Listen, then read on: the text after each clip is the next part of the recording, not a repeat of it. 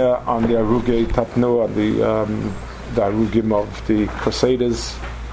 There's a piece here, there's a point here. It says, they thought of ways to try to get me to be Avodah Zarah. Part of it was they would give them a lot of times the option of converting. Midaga mipachad liroid omru l'choven achide migoy le'izocher shem Yisrael. We're going to destroy them as an ummah, and the Lashon Yisrael won't be mentioned again. It's first of all something to understand deep down the sinner of this of that religion to us. Deep down, tachlis, we did nothing to them. It's one thing you're arguing with somebody else over a piece of land, but this incredible sinner of that ummah, of those ummahs, is because they know that their malchus has no makom. Kolzman we survive. Kolzman there's Sheim Yisrael in the world. They're loitikon malchusam. Their malchus, we put their malchus to a lie because we have a Sheim Yisrael. And the big struggle, the two other big religions are struggling and wrestling with Sheim Yisrael. The one of them tainas that it was given over to them, and one of them tainas it was always them. Atzad HaShavah, we're the makrish, we're the boharik b'raglov. We're here, and we say Shema Yisrael Hashem Elokeinu Hashem Echad, and kol zman we exist. They don't exist. They have to apologize as to what's the pshat. And that's why there's such, in both of these ummahs, there's such a deep need to try and get rid of us, because it's a stira be'etzim to who they want to be, who they want to pretend to be.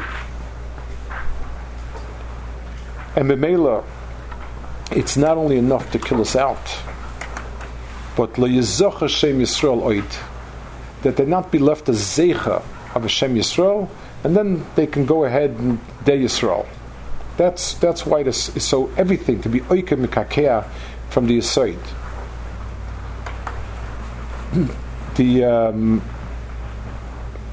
I was a few weeks ago. I was in Europe. I was in Theresienstadt, which was sort of it was like a ghetto of sorts. Huge, very very large, almost like a little town. And because it was sort of a ghetto, it wasn't a concentration camp really. There were certain things you could do, and there was a semi-hidden shul that's there. It's a room with no windows, sort of behind another two rooms that could fit probably a dozen people, maybe the most. But it had like a tzur of a shul, and it had paintings of psukim on the walls, on a shul mecharayncha and so on. I think the most poignant pasuk, and it's something that really hit home very strongly, was painted sort of on the front, towards the front of the room. Ubechol zois shimcha lo shachachnu, nal tishkachenu Hashem. The last drop of holding on is a zikaron. If we're to ask ourselves, what's the tamtzis of the tamtzis, the essence of the essence, that Yisrael hang on to Shem Hashem, even in circumstances they couldn't keep any mitzvahs really. I wasn't shaykh to keep any mitzvahs. We still remember your name. It's still alive in us. Whatever person remembers is alive. And so long as HaKadosh Baruch Hu is Yizacheir us, then it's not possible to makr us. So long as we're in His field of Zikaron, so to speak, then we're there.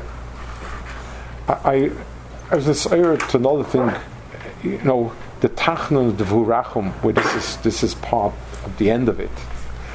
It is usually, it's one of those tefillas that has the least mazel.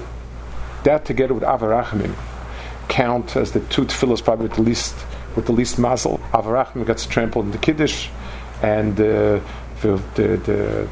Sheim Yisrael gets trampled in the long Tachnun and Kriyas HaTorah, and we barely say it with anything.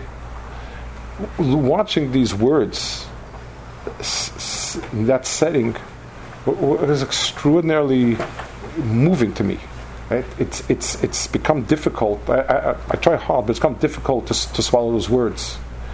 It's the last thing that we have is a zikaron.